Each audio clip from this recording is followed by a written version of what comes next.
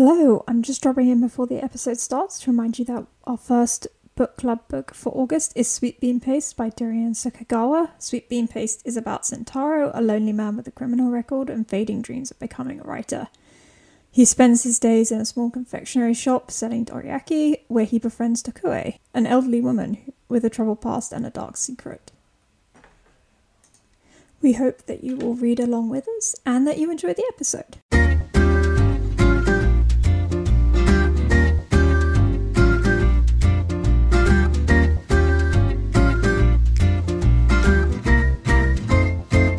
Hello and welcome to the Lazy Sunday Book Club. I'm your podcast queen for this week, Annie, and I'm joined by Sophie. Hi. And Fee. Hello. And this week, I am delighted we're going to be talking about poetry. The poetry episode, guys. Your smile is just It's huge. like going from cheek to cheek. I'm very excited for poetry, in part because as preparation, I just chose 5 of my favorite poets and made Soph and Fee read 5 poems.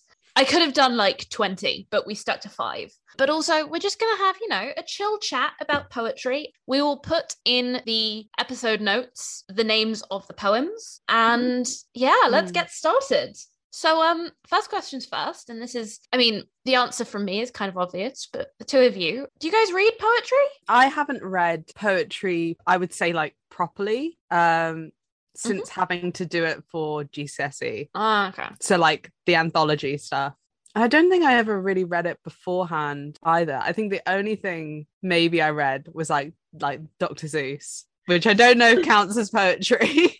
Dr. Seuss actually has a really interesting, very sort of iconic metrical pattern. He's like one of the only people to write in that kind of meter, and it does mean that he has some really interesting stuff going on. Poetry is cool. Poetry is cool. Because it has if you think about Dr. Seuss, it has a very distinctive rhythm that A, every time you read it, you're like, this is obviously a Dr. Seuss poem, and B, makes it very sort of easy and digestible and rhythmic for a child. Yeah. So like, you can do cool stuff with poetry. Soph, what about you? Well, I spent a lot of time studying poetry because obviously when I did English, I specialized in Old and Middle English, which is predominantly poetry. Your prose as like a narrative isn't something that really came until I think the oldest text was probably Mallory. There's not a lot before that. So most of what I studied was poetry. And I did really enjoy it, but I can't say that I've read much outside of what I studied. And I would also say that I don't like all poetry. Like, I did not enjoy studying your more kind of traditional poetry. What, like Shakespeare and that sort of thing? Yeah, and the Romantics. Like, I have a lot of, I don't like this except for that. Like, I hate the Romantics except for Coleridge. Not big on Victorian poetry except for like Dickinson. I like Eliot and Pound from the modernism. I'm very picky and I don't fully know why, but I'm not big on like tons of poetry, if that makes sense.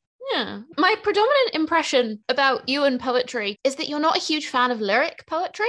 Oh, no, yeah, definitely. So to clarify, a lyric, it's like a formal genre categorization, and it's typically a short poem. We would call short at maybe like 40 lines or less. Think like, it's probably only on 1 or 2 pages. A lyric is typically about feelings. I think a lot of people think it's about love. It's not necessarily, but it can be about feelings. And typically it will be like one of the predominant features of lyric poetry, although it's not essential, is using kind of what we would call poetic texture. So that would include both some kind of rhythm structure or maybe rhyme or meter, but also your more kind of imagery and word type poetic texture. So your metaphors, your similes, your extended metaphors, your onomatopoeias, that kind of stuff.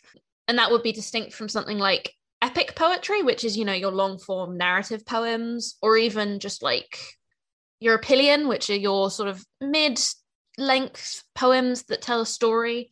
But also, like, I don't think I would call The Wasteland a lyric poem. No.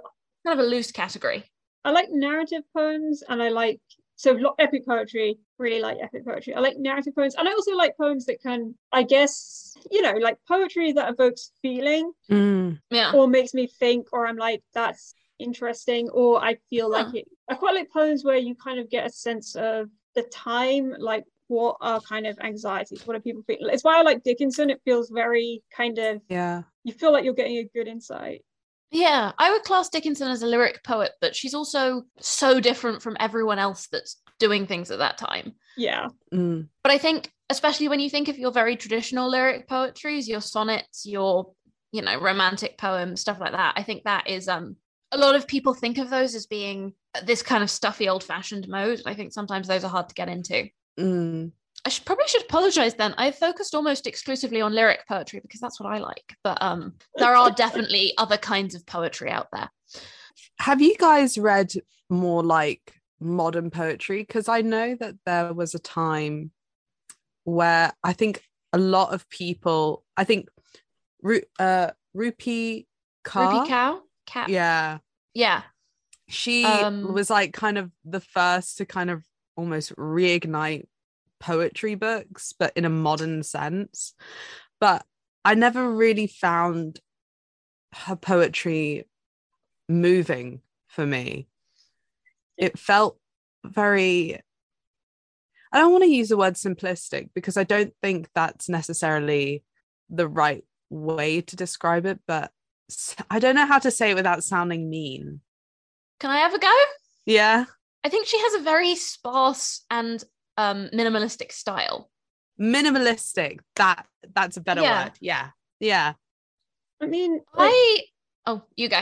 I was going to say, for this episode, I did try and read like some other stuff, but the most modern thing I read was like Maya Angelou. Oh yes. Yeah. That I did really like, because there's something really, I don't fully know what it is, but there's something very propulsive about the way she writes. There's a lot of feeling in it, and I feel like some modern poetry, you feel like you're reading the text and it's all kind of like weird layouts and short lines, long lines, kind of, there's a lot of stuff happening, but you don't fully like feel why the things are happening. Yeah, it's like there's clearly authorial intent going on somewhere in there, but you're just like, I don't know what this is.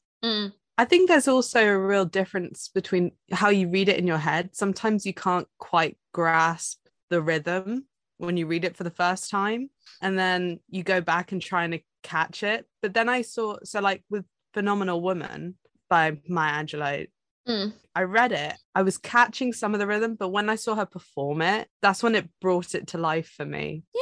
It's like she took the performance, enhanced the meaning of the poem. Yeah. But I think your sort of Rupi Kaur type poems, apologies if we're getting that name wrong, I don't know, I think they were very popular because they were different from what people imagined poetry as. They are kind of sparse and minimalistic in style, and they are very kind of blunt in their phrasing. Yeah, I think that there's also not too much kind of deciphering that you need to do to understand what the poem is talking about. But I think, I don't know, I have read Milk and Honey, or is that the first one, Milk and Honey? Yes, Milk and Honey is the first one, I think. Yeah, I have read that one, and I liked it at the time, but I have not come back to it, which is weird for me because I find that the poems that I enjoy are ones that I just keep on going back to. But I think there are a lot of very good modern poets out there who, I mean, poetry is sort of a constant. There are a lot of people writing poetry right now, and she had a very sudden moment, but I think she is, I don't think necessarily representative of the modern poetry going on right now in its entirety. And she's, I mean, having said that, she's not the only person doing that kind of style. But yeah, I quite like my poetry to be a little bit more sort of rhythmic. I like a rhythm. I like a meter. Me too. I don't mind like layers of meaning or anything like that. What's interesting is that now that I think about it, so when I start teaching poetry, I always ask students if they have a favorite poem. And in, I don't know, a couple of years, so maybe like, let's say that's a sample size of 150 18-year-olds mostly. No one has ever said Rupi Kaur. I think she did have a moment, but she's certainly not maintained that popularity. I think it's almost like one hit wonder sort of thing on the radio. You listen to the song, and you're like, yeah, that's kind of nice. I'll keep that radio on in the car. And then, but you never go back to the song. It never has a lasting impression on you.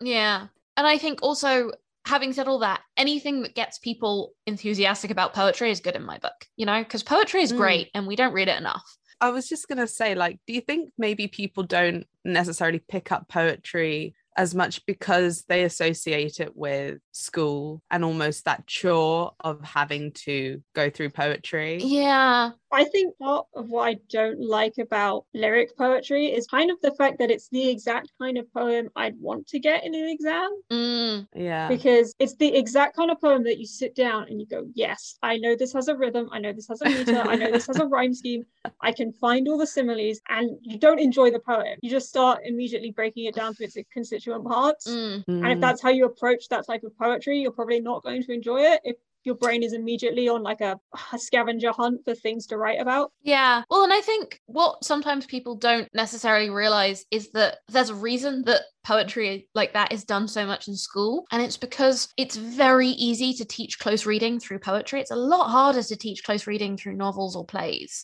Yeah. Poetry is short. You can cover an entire poem in one lesson. You don't have to worry about people's reading speeds. You just hand it out and everyone will be able to read the poem in the class time. You don't have to worry about people not having done the reading.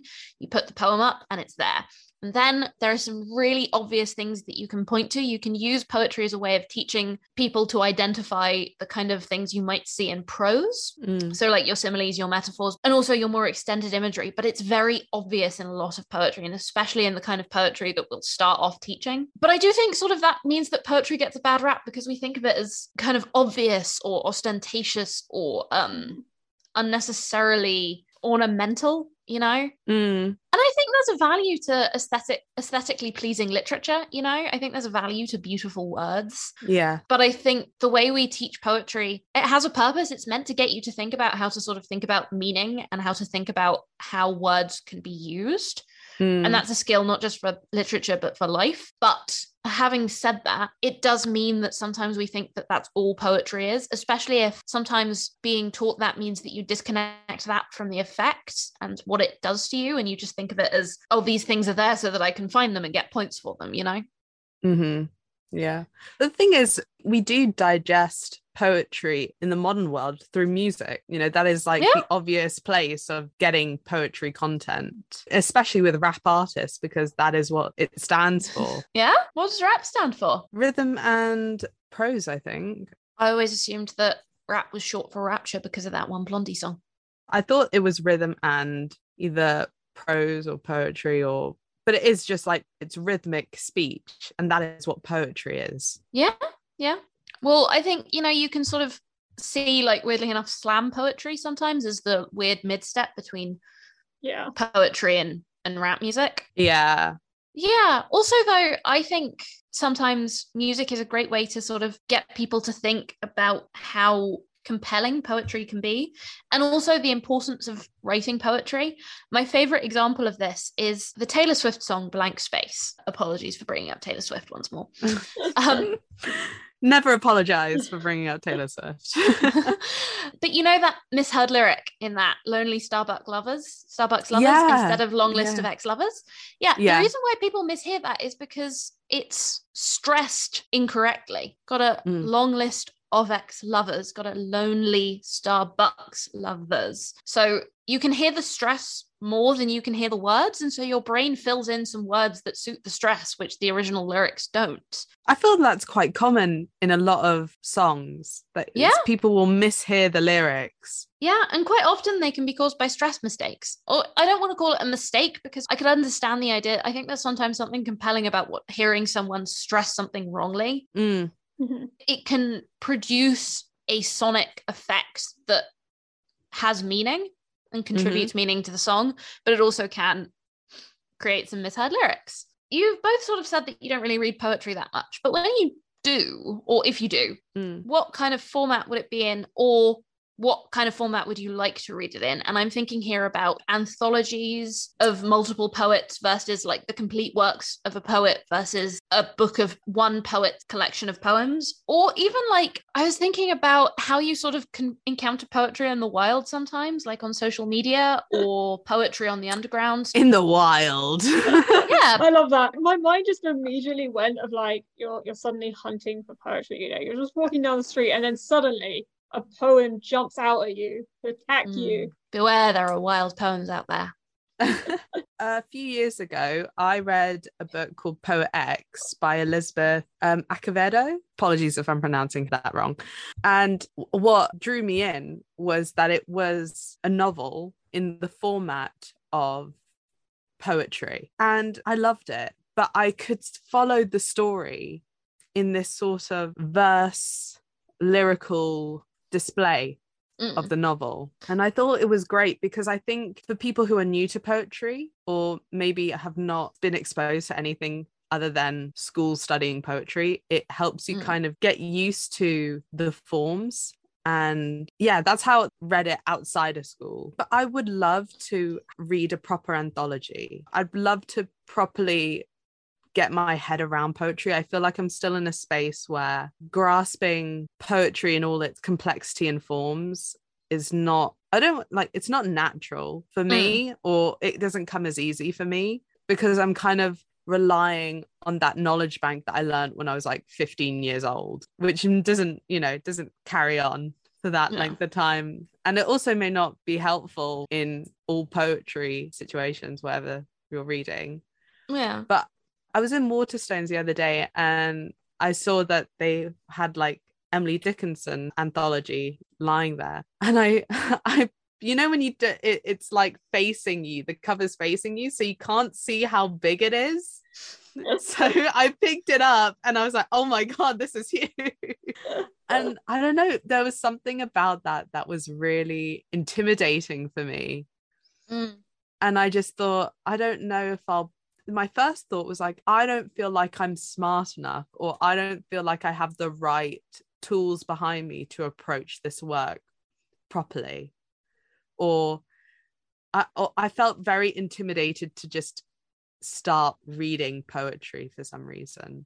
I think that probably I like reading poetry in anthologies that are like either they're short little books of just one author, or they're like mid-length anthologies that contain a lot of different authors that maybe they're grouped around a theme or they're from the same era and stuff, because I think that can probably help with that kind of intimidation. If the book is small and you're like, there's only a little bit of poetry in here, as opposed to like, here are the complete works of one author, and you're like, oh shit, this is clearly something that is like, you need to understand it. This is like, serious. They've obviously like done a lot of things in their career that it's worth reading all of their poetry. I think it's a bit easier if you just pick up something that's like a little smaller, or it's a lot of different people, so that you can flick through and think, actually, I don't like this person, but you can read somebody else, and then eventually you'll get a little taste of like different people, and then you'll find a poem that you do like. And even if like I studied English for ages, I don't know fully why I like certain poems and I don't like other poems. I can tell you why, like I can say why I like, actually no, better answer, I can tell you why I like some poems. I can't tell you why I don't like other poems. Like I don't know, I don't have the words for that either.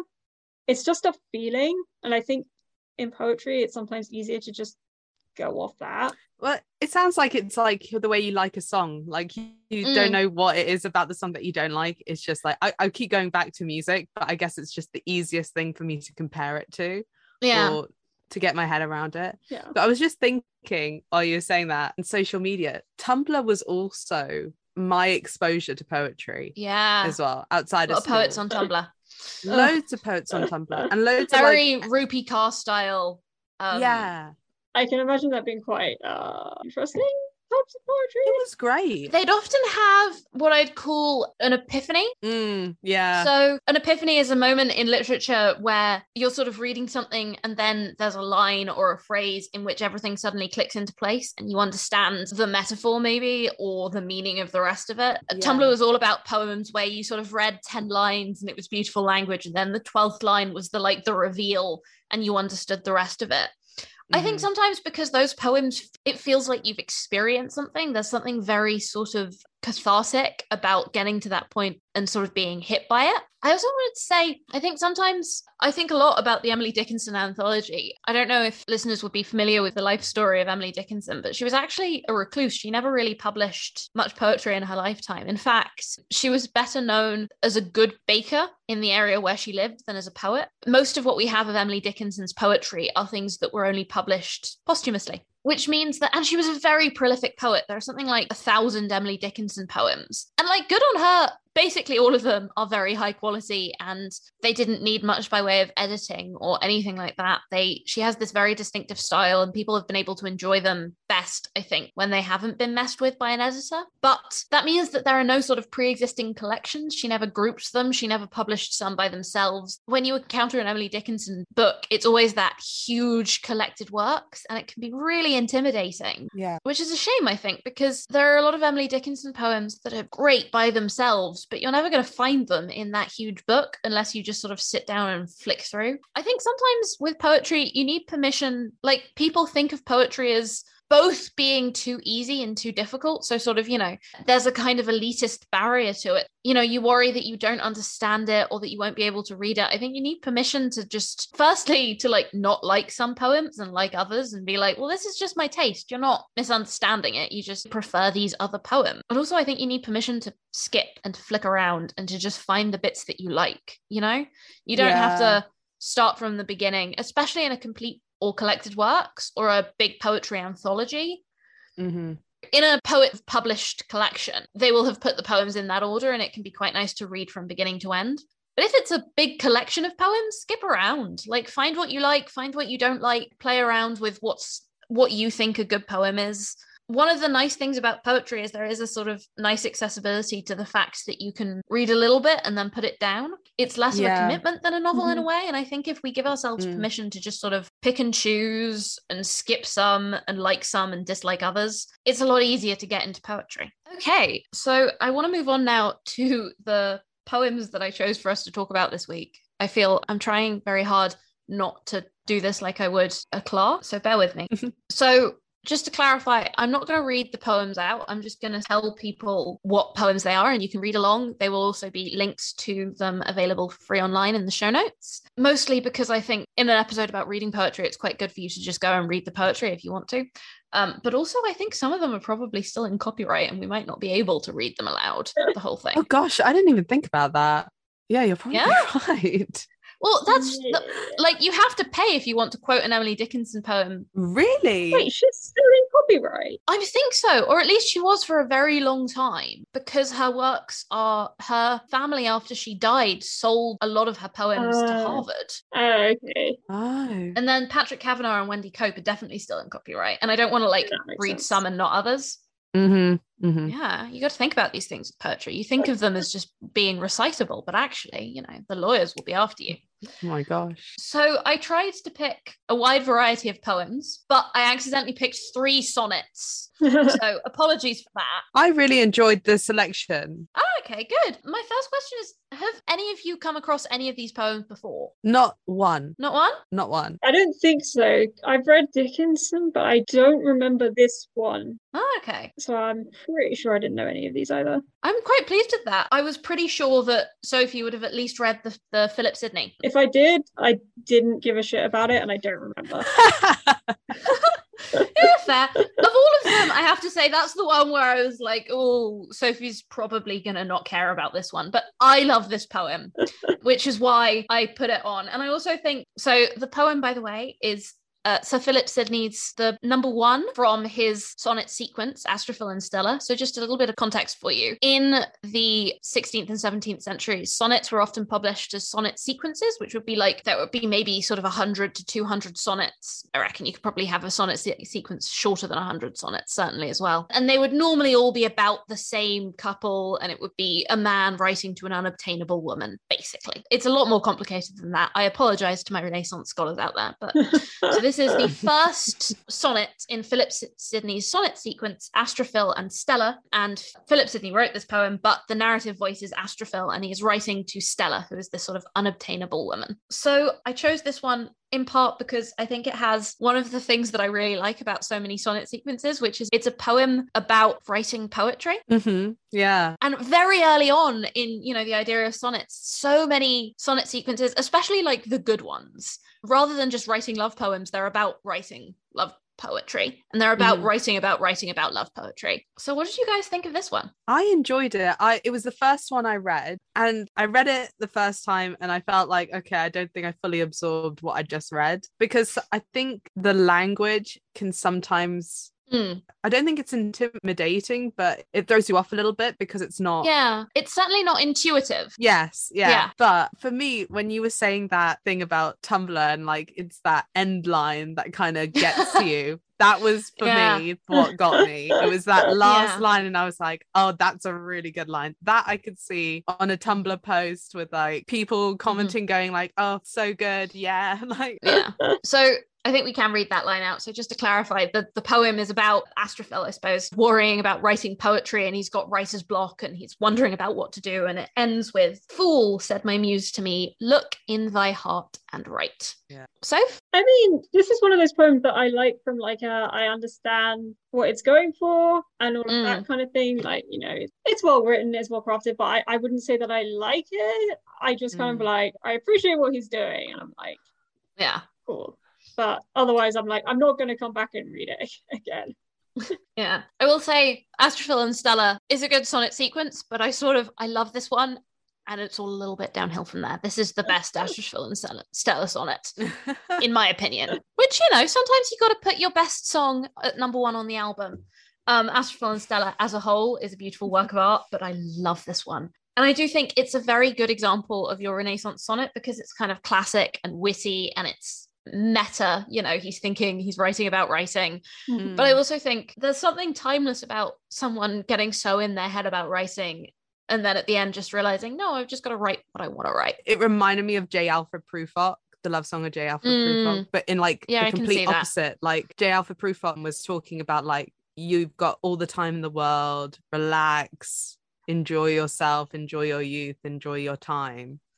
And then this one is like this overthinking, and only at the end is there that like, okay, relax. And certainly something that, you know, writers probably need to hear. Look into thy heart and write. Okay, the next poem is by Charlotte Smith. It is called Huge Vapours Brewed Above the Clifted Shore. That's just the first line. And Charlotte Smith is I want to say 18th century poet that I think doesn't, when you know about Charlotte Smith, you will love her poetry, but not enough people know about Charlotte Smith. So what did we think about this one? I loved it. I ranked them in my head. So for me, Astrophil and Stella 1 was kind of at the bottom of the list. I knew. You knew it was a shot in the... Well, no, I love Renaissance poetry, so I had to get one in, but I was like, I could have worked harder to find one that I thought you guys might like a bit more, but I was like, you're still probably not going to like it that much, and this is my favorite. But I really liked it. I really liked how much imagery there was in the poem. Yeah, I think this is definitely, I don't know, there's something GCSE-ish about how sort of descriptive and poetic this poem is, you know? It's very atmospheric. So? I do actually like this one. I think because I kind of like the image that she's writing about. Like, I think I'm not so into those kind of romantic poets that are like, I'm going to write about sweeping hills and it's all very pastoral and pretty. I'm like not really into that, but I like the image that she's kind of doing here. Like, I like this kind of slightly darker, sort of more, I don't know, real, I guess. And I just like the atmosphere in this one. Yeah, I think the brutal indifference of nature, you know, not in a good way or a bad way, just in a nature is dangerous, but also doesn't care about you kind of way. What's interesting is Charlotte Smith was actually pre-romantic, but very influential. William Wordsworth thought she was a very influential poet for the Romance movement because she did have that kind of, you know, that classic sort of image of the romance man, you know, man staring out at rugged nature that doesn't care about him. Mills and Boone sort of guy, like that you see on the covers. No, I mean, it does eventually deteriorate into the Mills and Boone, but it's... When was she around? So she published Elegiac Sonnet. I think this is from Elegiac Sonnets, and she published it in 1783. Oh. Apparently she wrote them while she was in debtor's prison with her husband and children. Oh, damn. Okay. Yeah. So she was actually sort of, you know, she was a big believer in social justice. She published a lot of longer narrative poems sort of against the injustices. So it is called Wanderer Above the Sea of Fog. And I think this sort of man stares at indifferent nature is very typical of romance. And you can see how someone like Charlotte Smith influenced that. And Mhm. it's sort of nice to know that the poet that did that first was a woman, you know? Yeah. Yeah. Charlotte Smith also, to the surprise of a lot of my students, wrote a lot about depression and nature's indifference. So you can sort of see her as a proto Mary Oliver, which is exciting. Mary Oliver, of course, feels like she's one of the internet's favorite poets, and she similarly is interested about sort of, I think there's something hopeful about Mary Oliver poems, but there's also a kind of nature's indifference thing going on. Okay, so we've now had 2 sonnets, and we now have our first non-sonnet, which is exciting. This is Emily Dickinson, poem 656. I started early, took my dog. Like a lot of Emily Dickinson poems, it doesn't really have a title. It just has the first line that we use as a title. Mm-hmm. How did you find this one? Right. I need to ask because I'm new to poetry. I don't know if I got the wrong take on this, but I read it and I was like, wow, this is quite saucy. Am I getting the wrong impression of this poem? And made as he would eat me up. Yeah, and past my bodice too. Yeah, but that's what's interesting. I'm gonna risk reading out a bit of this poem. Yeah, go on. But no man moved me till the tide went past my simple shoe, and past my apron and my belt, and past my bodice too, and made as he would eat me up, as wholly as a dew, upon a dandelion's sleeve, and then I started too. I think it has something of the sort of the John Donne about it, where she's sort of using quite sort of racy imagery, but not really acknowledging that it's another person. She's sort of, John Donne famously wrote very sexual poems, or very sort of hinting at sexual poems about his relationship to God, weirdly enough. Yeah. He wrote a lot of sexual poems about women too, don't worry. Do you remember My Coy Mistress in GCSE? To his coy mistress, yeah. To his coy mistress. Oh, and all that phallic imagery that was in that poem. Yeah. Well, but I think what's interesting about that is that she's sort of, I think my impression was that she's talking about the tide, but she makes the tide a he, and she puts her very physical body into the sea, if that makes sense. Personification, yeah. I think you are picking up on something that is definitely there. Okay, I'm glad I wasn't, because I read that and I was like, oh my goodness. That's the thing. It was so metaphorically hidden that for some people, maybe they wouldn't think that straight away, but I liked it. It was a bit more, I don't know how to describe it. Made you use your brain a little bit more, if that makes sense. Yeah. So I really like Dickinson, but I have a hard time with why I do, and I like I'm just like I said, I have a really hard time. Okay, look, I only know why I like older medieval poetry because I spent too long thinking about it. I don't know how to articulate why I like any other kind of poetry, but this kind of reminded me about what I really enjoyed about reading Dickinson. There's something, like I said, I have no way of like actually knowing how I say why I like it, but I don't know, there's always something quite like, firstly, I think her poetry is always very vivid, kind of like you get a sense of the scene that she's writing about, and you can either take that very literally, or she just literally just went to the beach with her dog. And you get like a very strong image of that, and then there's also maybe it's just other stuff lying beneath the surface, but even if you don't go into that, you still read something that really kind of holds your mind, if that makes sense. Yeah, it's evocative. Yeah.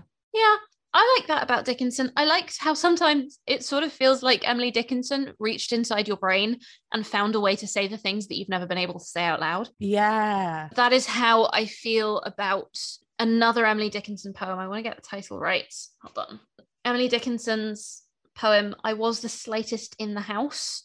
It just feels like she knew something about me that I didn't know about myself until she said it out loud, kind of thing. I also really like, there's a kind of, to me at least, a contrast in Emily Dickinson. If you're not familiar, an Emily Dickinson poem is very visually easily identifiable because she is the poet that uses a lot of em dashes. Her poems otherwise have a very distinctive rhythm. I'm going to look up the name. Almost all of her poems are written with trimeter or tetrameter. They frequently rhyme, but in a sort of patterned way. So if we look at the first verse, I started early, took my dog, and visited the sea. The mermaids in the basement came out to look at me. You can hear that there's some kind of breaks in the rhyme there. Dog and basement, obviously. So it's sort of an A, B, C, B rhyme scheme. And frigates in the upper room extended hempen hands, presuming me to be a mouse aground upon the sands. A, B, C, B. And fun fact about Emily Dickinson poems, because of the rhythm she uses, they can all be sung to the tune of I'd Like to Teach the World to Sing. Almost all Emily Dickinson poems can. Oh, wow. Yeah, I'm not going to do it because sometimes I do it in my classes and it's always more embarrassing than I think it's going to be. She sort of counterbalances this very sort of steady rhythm that she follows quite, religiously with these em dashes that break it up in your brain. So the rhythm's kind of there, but also kind of not there. And it's weird and pausey and jumpy. And it sort of plays around with the visual fact of the poem on the page. You can see something distinctive about it with these em dashes. Mm-hmm. And actually, some of the first times that her poetry was published, editors would go in and take out the em dashes, which I think is just all wrong. Emily Dickinson needs those em dashes. It's part of her. However, I will also say when I was an undergrad, I was obsessed with putting as many em dashes into my work as possible because I thought I was Emily Dickinson. And also my bad 16-year-old poetry was just nothing but em dashes because I was like, oh, I am Emily Dickinson. I'm so mysterious and rhythmic and non-rhythmic at the same time. Isn't that interesting? End up making Morse code instead. Yeah, and then it turns into a habit and you spend years trying to break it. Do we like the em dashes? I do like it. Some people find them difficult. I didn't find them distracting in any way or taking me away from the poetry. No. If anything, it made it easier to break it up a little bit and catch the rhythm while I was reading it in my head. Mm-hmm. Yeah, I mean, I think you can't have Dickinson without the em dashes. No, you just can't. Generally, right. I don't believe in publishers being with the punctuation. Just leave the punctuation as it's written. It's fine. Don't mess with it. Just leave it. No, absolutely. Okay, so we're coming to our fourth poem now. And I love this poem. And what's quite useful is when I teach it, my students love it as well, which obviously I always like. And obviously, as someone who's living in Dublin, we had to get an Irish poet in there. So this is Epic by Patrick Kavanagh, who I don't think is that well known outside of Ireland. I've never heard, but then again, I've never heard of most of these. I don't think I've heard of him. I think he's often on the equivalent of the Irish A-level syllabus. Okay. Anyway, what did we think of this one? I liked it. I found it really interesting. Does that make sense? So I read it and then I had to reread it. And I think you can pick up more things every time you read it and try and decipher it. But again, that same thing of that kind of end two lines when he's referring to Homer and the Iliad. I think that is what made it most interesting for me. Yeah, it's another one of those revealer poems that suddenly it clicks into place at the end. So yeah, I like this one. I feel like this is always the case with Irish poetry. I feel like I need to read this with annotations just so that I fully understand what's going on. I'm assuming some of these, is this about Irish independence? I don't think so. Are we in the right time for that? Or is this Irish nationalism or not? Am I just immediately assuming? So I think there is some Irish nationalism in here. It was written in 1960, so it's well past sort of Irish independence. Oh, yeah. Although, Irish independence is still on the mind, I think. But I think it's more about that connection between the local and the international. But I like this poem. I think it's one of those poems that sort of... It's interesting that you both sort of didn't... I suppose I'm mostly teaching it to Irish people, so most of them sort of get it in a very obvious, immediate way. But I suppose maybe it's of a place. Yeah, I mean, it's just I heard the Duffys and Old McKay, and then I'm like, Ballyrush and Gorton, and I'm like, are these specific people? I don't think they are. I think it's just sort of talking about, any random local person. But you have to sort of know that that's not a reference, especially because the Munich Bother is a reference. I do like a good poem where you sort of, everything suddenly clicks into place at the end. It's very sort of 2012 Tumblr of me, but I like what I like. We love it. Yeah. Yeah, I think the moment you said he was Irish, my brain went to Yeats, and I was like, "Oh God, are these all figures of Irish nationalism? I should know who they are." No, there's very different poets from Yeats. Although also that was a sonnet. I think Yeats did write sonnets as well. And then we have, I don't know if this is a favorite poet of mine, but I have such nostalgia for this because this is my favorite poem and my favorite poet when I was 12, 14, Wendy Cope. And this poem is called After the Lunch. I loved this. I chose really this did. with you in mind. Yeah. It went to this was my number one after I read it. When you just read sweet, something and you sigh and you go it's like when you finish a romance book or you just finish a good book and you're you close it and you're that was good. Yeah. There's something quite sort of instantaneous about this poem to me. You know, you just sort of read it and, well, it gives you warm, fuzzy feelings. It's simple, but it's so effective, and it touches the soul with such like normal things. Wendy Cope, by the way, is a great poet for many reasons, one of which is just she's so accessible. I worry that calling a poet accessible kind of sounds derogatory, like, oh yeah, she's one of the poets that, but I don't mean it like that at all. I think one of the amazing skills of Wendy Cope is that she can both be so sort of deep and layered and complex, but she writes in a way that so many people find moving. Soph? Yeah, no, I really like this poem. And actually, it's interesting reading this again after some of the stuff you said. This is B. You remember you were saying about like poetry and music? Like some of the imagery in this poem, I can imagine in like a love song. Yeah. That is the so jukebox true. inside me is playing a song. Yeah, I don't know. I think it's very there's something quite powerful in the imagery of like, you know, being on that bridge in that space. Yeah. I feel like if Taylor Swift wrote a song about love at Waterloo Bridge, it would be something like this. Do you know? Honestly, that's where my brain went. I was like, yeah, I was torn between this and The Orange by Wendy Cope, which is, I think, a little bit less of a love poem and more of just I think one of the beautiful things about Wendy Cope's poetry is how sometimes, not always, she has bitter poems, she has sarcastic poems, she has sad poems, but some of them are just so sort of hopeful about life and just sort of being happy and enjoying things, which I think we don't get often enough from poetry, you know, just like a poem that takes cheerful optimism seriously as an artistic endeavor. Yeah. You know, and values happiness as an emotion worth representing. Especially with things about love as well, because it can be so either two sides. Either you get a very like almost romantic, very obsessive. Well, I feel like most poetry, when they talk about love, it is very obsessive. Yeah. But when I read that one, that felt light. It didn't feel heavy in any way. It was just a very light poem, but still effective. Yeah. Oh, I believe that poem comes from a collection of Wendy Cope's. Hold on. I have this book, Serious Concern. And that is just, if you want to read poetry, but you're intimidated and don't know where to start, just go out and get yourself a copy of Wendy Cope's Serious Concerns. It is beautiful, but so sort of good. I've just read The Orange. Oh! And I love it. I think I'm going to go and right? get some Wendy Cope anthologies because this is really good.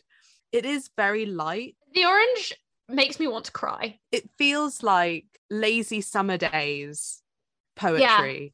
You know what I mean? The Orange is the vibes of this podcast, you know? It is the vibes. Is Wendy Cope copyrighted? I don't know. Yeah, definitely. Unfortunately. Definitely. Very recent. I think she might be still alive. She is in fact still alive. Yeah. Well, can you go, Wendy? 76. I'll tell you another poet, actually. I was just thinking when I was reading The Orange, and it reminded me of the way I felt when I listened to Amanda Gorman. And she did The Hill We Climb for Joe Biden's inauguration. Yeah. And I think also that sparked a lot of people almost excited about poetry because it was a poem you felt and I don't know, it left such an impression on me. And I was just like, I forgot poetry could make you feel like this. Yeah. It's sort of like being punched in the face with enjoyment. Yeah. Okay. Or just like this energy that you get. You go like, oh yeah, life is supposed to feel like this as well, you know? And it doesn't have to have trauma involved with it. Yeah. I think there's something nice about Wendy Cope because it's kind of like that sense of, especially in that and like The Orange, there's a sense of enjoying just the everyday, you know, like the mundane things don't have to be big and sweeping and intense. Like, no, there's just nice things to be found in going about and doing your day-to-day life. Romanticizing life, really. Well, but also I think, especially in The Orange, there's an acknowledgement that sometimes that's difficult and that's an achievement and you should be proud of that, you know? That like, you know, well done you made it to the end of the day and you had a good day and that counts for a huge amount kind of thing. Oh, I love The Orange. I'm so glad you guys like The Orange. In a way, I didn't want to put it in because I was like, no, that's my special poem. Oh, love The Orange. So I had a bunch of final questions just to sum up now that we've sort of talked through all of those poems, but I sort of think we've answered all of them. In particular, just that idea of what makes a poem enjoyable to you. But if you have any final thoughts? I think something, it's hard to describe it, and I don't think you can always tell when a poem is going to give you that effect, but just that emotionally touching you. That sounded a bit weird, but to say, no, something that sort of, I think a good poem feels like it's empathetic to you, you know? Yes, yeah, and you just connect with it in some way. You may not have to experience what the poet is talking about exactly, but you empathize with it and you connect over it. No, definitely. So? Yeah, I think I like poems that do kind of one or two things, or best of all, like both at the same time. I kind of, if it's either like poems that, like have a real sense of like feeling that make me feel something, or I like poems that just kind of give me an insight into things that I don't know, whether that just kind of be like, what is it like different people's experiences, or, you know, this is particularly true in like older poetry. I love reading poetry and getting a sense of like what things are just occupying people's minds like hundreds or even thousands of years ago. I just interesting. Yeah, no, definitely. Would you like to read more poetry? Yeah, I really want to read more Wendy Cope after this. Yeah, Serious Concerns. It has, I mean, I will say Wendy Cope's sort of happy, optimistic, pause for thought, nice moment poems that's not all of it. There are some sarcastic ones, there are some funny ones, there are some silly ones, but Serious Concerns by Wendy Cope is a great collection to read. I was just going to say, I was looking at an article and they were talking about new books that will be coming out in 2022. And I saw that they recommended one poetry book and it's called Pocahontas, but it's spelled in like a Maori spelling. I don't know if it is. I could be completely lying, but it's written by Tai Tibble. I hope I'm saying that right. And she's from New Zealand, and this collection of poetry that she wrote explores Maori culture, sexuality, politics, and womanhood. And it just sounds really interesting. And I would like to try and find some modern poets as well that maybe could almost capture this point in time. I think Amanda Gorman is definitely going to be one of those poets for us. Yeah. But yeah, I definitely want to try and read more poetry this year. Nice. So? Yeah, I think I'd like to read more poetry. And also, I think it would be nice reading poetry now that I'm not in an academic setting. Oh, yeah, definitely. Yeah. I think that would feel different to all the other times I've kind of read poetry recently. So I think it'd be quite nice to like experience that. In many ways, I also think I maybe want to go back and reread poetry that I liked as a teenager and just kind of like see whether I'm still with it, whether things feel different. So I think that's always interesting, like going back and rereading things that you like younger and seeing just like, do I have the same tastes? Have I changed? Have I grown? Do I care about different things now? So yeah, I think that would be nice. Yeah. Okay, cool. I'm glad I don't think that I persuaded you to like poetry so much as I just, you know, reminded you about poetry, but I'm very pleased with that. What about you, Annie? Oh, I read poetry quite a lot. Where do you go to look for poetry? How do you approach it for looking at more poetry? No, it sort of happens to me in the same way that any other book happens. I just have a book on my list that I've been wanting to read and I read it. So I just read a Richard Saykin one. Howl by Allen Ginsberg is one I return to a lot. Yeah, I've seen that around a lot. To be fair, you might have seen it on Pinterest because you follow me on Pinterest, and I pin these poems a lot because there's a lot of pictures of like people drawing sunflowers over the poem The Sunflower, which is the sunflower is my favorite in this collection. Sunflower Sutra. This is a very good, very short book of poetry, very small and very sort of emotive. And then just a set of deeply weird poems that I love. Archie and Mehetabel, which is sort of, so basically the conceit of Archie and Mehetabel is Don Marquis, the author, works at a newspaper, and there is a cockroach in this newspaper office that is the reincarnated soul of a poet, and he writes poems on the typewriter by sort of jumping up and down. And they are very silly. Archie sort of frequently converses with Mehetabel, who is a cat who claims to be, they're quite funny, they're quite blasé, but some of them are very meaningful and deep as well. And then a set of poems that I forgot about, but are just incredible. Dear Boy by Emily Berry. There's something very sort of in-love teenager about this, but in a very sort of, it takes being in love as a teenager very seriously. And I like that. But yeah, poetry just sort of is around. Maybe I should start recommending you guys poetry more often. Yeah, maybe it's my fault. Yeah, I'm so glad that we had such a nice positive poetry episode, and so long as well. I feel like we've really chatted about poetry.